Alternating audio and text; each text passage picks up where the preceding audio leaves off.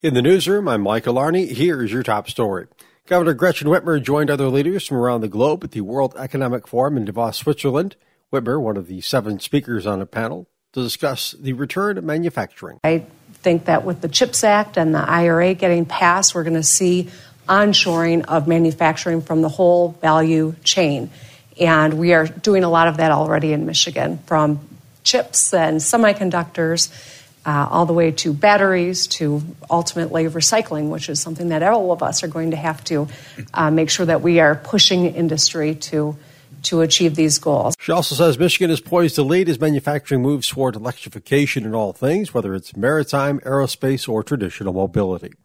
A potential centerpiece development is being planned on Benton Harbor's Riverview Drive. 3 local businessmen are heading up a new partnership to remake the former Chase Bank headquarters building for upscale residential condominiums. There'd be 15 or more condos in the 4-story brick and shiny glass structure that's been empty for years. Preliminary plans call for a nice restaurant on the ground level and boat docks on the adjoining St. Joseph River. 2 girls, ages 8 and 10, have survived after their 52-year-old father from Otsego crashed their car into Lake Makatawa in Park Township overnight Saturday and early Sunday morning. He was found dead in the vehicle while the girls got out. They sheltered on a nearby porch that night. They got help Sunday morning. The girls knocked on the door of Kevin McLeod. He let them in, and his wife helped them warm up. The man's name has not been released. Berrien County Board of Commissioners will soon consider approving the county's next 5-year master plan. Community Development Director Dan Fetty told them last week the plan will guide development and the use of resources in the coming years. A survey to gauge the public's thoughts was included. What do you think is the most important to the quality of life of Berrien County? And you see affordable housing, security and safety, job opportunities. Obviously, a lot of this makes perfect sense. We also asked them in relation to, say, questions about housing, which is on everyone's mind right now. What kind of housing should be encouraged? You see the majority are looking for single-family houses, multifamily, condos and apartments, and so on and so forth. Fetty says the master plan has 4 central components. Those are housing, economic development, community facilities, and natural features and land use. He was asked if the 88-page document features any ambitious goals. I think one of the most ambitious things that the county is doing right now, consistent with the goals of that plan, is trying to provide broadband services to the entire county. Fetty says goals within the housing category are to develop livable, affordable housing. For economic development, goals include revitalizing distressed communities and supporting agriculture. For natural resources, goals are reducing sprawl and preserving natural resources. The document represents 16 months of work after it was initially delayed by COVID-19.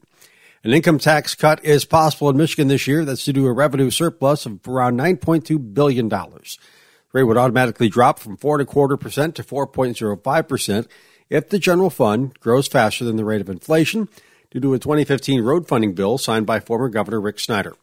Senate Minority Leader Eric Nesbitt of Van Buren County is urging majority Democrats to keep the cut in place.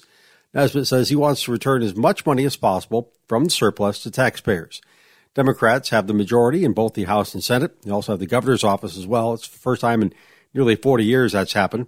They've introduced plans for tax cuts. Governor Whitmer wants the pension tax that's in place for senior citizens to be repealed. The Southwest Michigan Regional Chamber is getting ready to welcome a new business in St. Joseph with a ribbon cutting on Thursday. Point Blue, an environmental consulting firm, was established in 2021. They're opening an office in the former Chemical Bank location on Cleveland Avenue. Director of Membership Sarah Spoonholtz says Point Blue helps clients reduce environmental risks while protecting natural resources. They do a lot with brownfield programs too. So there are multiple locations here just because we were so large in manufacturing for so long that are technically designated as brownfield properties. They do fantastic work. We've had them do some stuff for us. I know multiple other people in the community who have used them, but they are very knowledgeable, very great experts for their industry. The company says it works with local brownfield redevelopment authorities to drive redevelopment opportunities, to clean up and reinvest in brownfield sites, help to reduce the blight while protecting the environment. They also offer services in property transaction, due care, site investigation, site remediation, vapor intrusion, and hydrological monitoring, along with brownfield programs. In the newsroom, I'm Michael Arney.